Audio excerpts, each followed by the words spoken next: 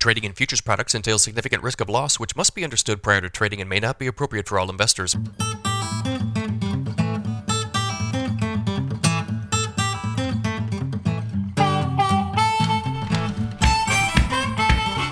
Good morning, everybody. It is Tuesday, July 26th, 5:45 a.m. Central Time as I speak here. December corn futures up 13 1/4 at 5.97. November soybeans up 19 1/2 at 13.65 1/2. September Chicago wheat up 16 1/2 at 7.86 1/2. September Kansas City wheat up 13 3/4 at 8.53 1/2. September spring wheat up 16 cents at $9 even. I believe we've got a combination of lower crop ratings and kind of a threatening weather forecast contributing to the rally here this morning, and I will talk about both of those things. If you guys are listening on the podcast, appreciate it. If you're watching on YouTube, guys, make sure you subscribe to the channel, like these videos, leave me a comment. All of those things will help YouTube to spread these videos out, help me to grow this channel. If you'd like some additional information from me, go to my website, www.standardgrain.com. Check out my premium subscription service. Today, I send my premium subscribers a lot of information direct from me every single business day. Morning email goes out about 5:30 a.m. Central. In that email, you'll see every overnight headline you need to be aware of. Lots of interesting charts, graphics, weather info, especially this time of year. My daily subscriber-only videos are included as part of this. Yesterday, I did a big chart dump, and I do this once every couple of weeks. I run through charts regarding the outside markets, some grain charts that you don't see too often. Yesterday, I did stocks, bonds, energies, some outside commodities. Also did the new crop 2023 grain contracts, D's 23 corn, Nov 23 soybeans, and July 23 HRW wheat. If you guys are interested in this sort of content, sign up today. $50 a month, cancel at any time, no other fee, no other obligation. Nobody will try to sell you anything else, I promise. All right, let's get into the crop ratings. U.S. corn conditions declined last week. The crop now rated 61% good to excellent, down 3 points from last week, 64, below the 65% average.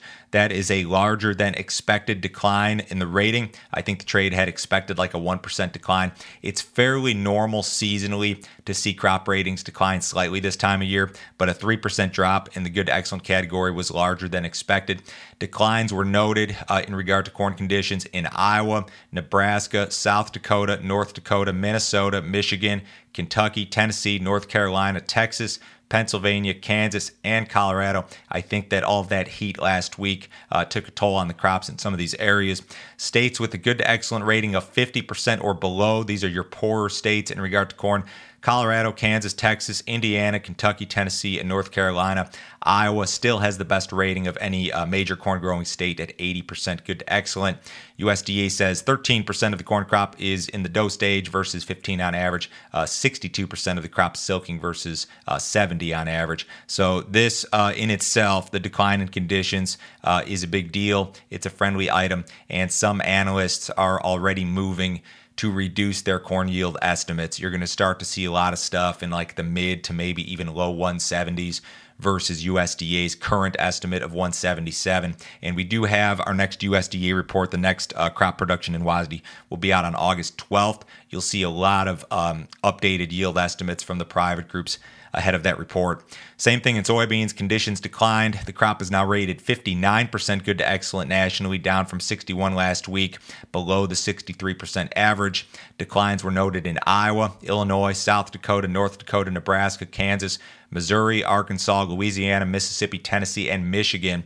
States with a good to excellent rating of 50% or below when it comes to beans include Indiana, Missouri, Kentucky, Tennessee, and Mississippi.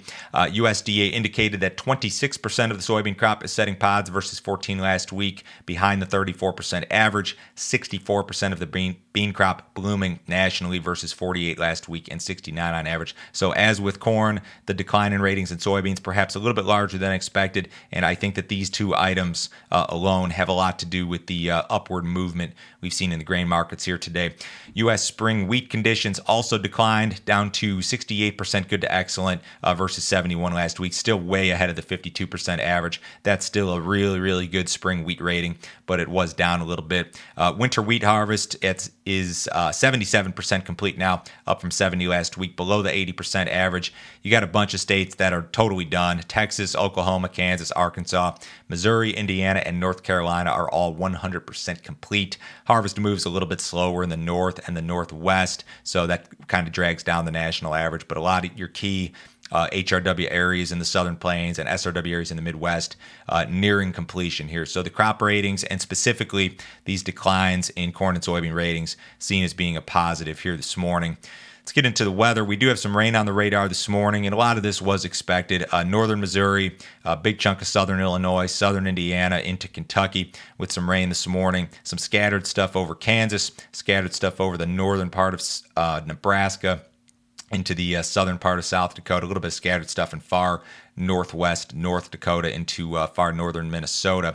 Now, you get into the forecast, and the next 7 days, you're going to see this band here across, the southern plains, parts of the mid-south, I guess, southern Corn Belt, from Colorado, Kansas, Missouri, Arkansas, Tennessee, Kentucky, Indiana, southern Illinois, southern Ohio, those sort of places will be kind of wet here. And then your northern areas, northern Ohio, northern Indiana, northern Illinois, almost all of Iowa, Minnesota, Wisconsin, Nebraska, the Dakotas, pretty much dry here over the next 7 days. Now, the extended forecast really looks kind of threatening. They're calling for odds of below normal precipitation and above normal temperatures for the vast majority of U.S. corn and soybean growing areas in this 6 to 10 and 8 to 14 day outlook. You're going to see some ridging here, and when you see these high pressure ridges, they can lock out rainfall, they can lock in higher temperatures or above normal temperatures, and that is what's expected to begin during that first week in August. You're going to see this ridging effect kind of on and off. So this is a friendly forecast in regard to the market. Now, as I think I mentioned yesterday, my experience has always been that the soybean market does not react to weather and weather forecasts in August the same way that corn does in July. I've just never seen that correlation as tight when it comes to soybeans in August versus corn in July. Corn in late June, early July, when it comes to weather, the markets and the forecasts are very closely related. I've just never seen the relationship as tight when it comes to soybeans in August. It's just maybe an observation of my own. Maybe you view it differently, but that's what I see. Now, to look at market action here, here's one thing to keep in mind. So you had a gap higher on the corn chart last night. Same thing with soybeans.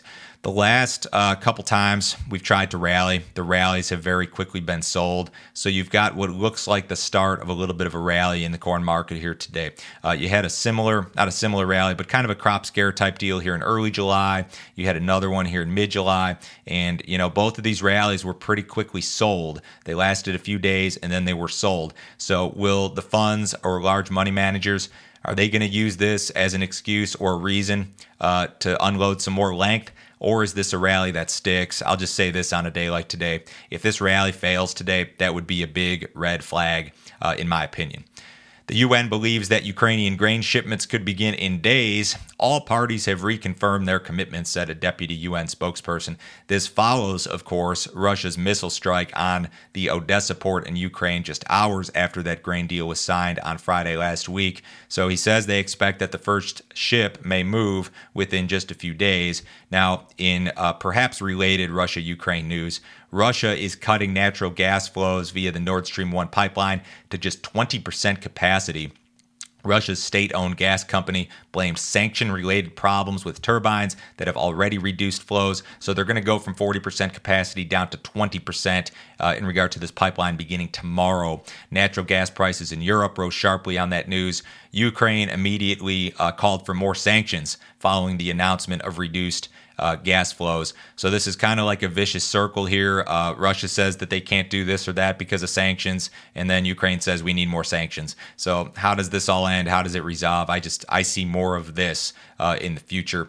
Quick note here, China's pig herd was down 1.9% in June versus a year ago. China's Ministry of Ag was out with some data here this morning. They said that the sow herd was down 6.3% in June versus the same period last year. So some people might argue that those numbers are perhaps a negative in regard to grain and oilseed demand.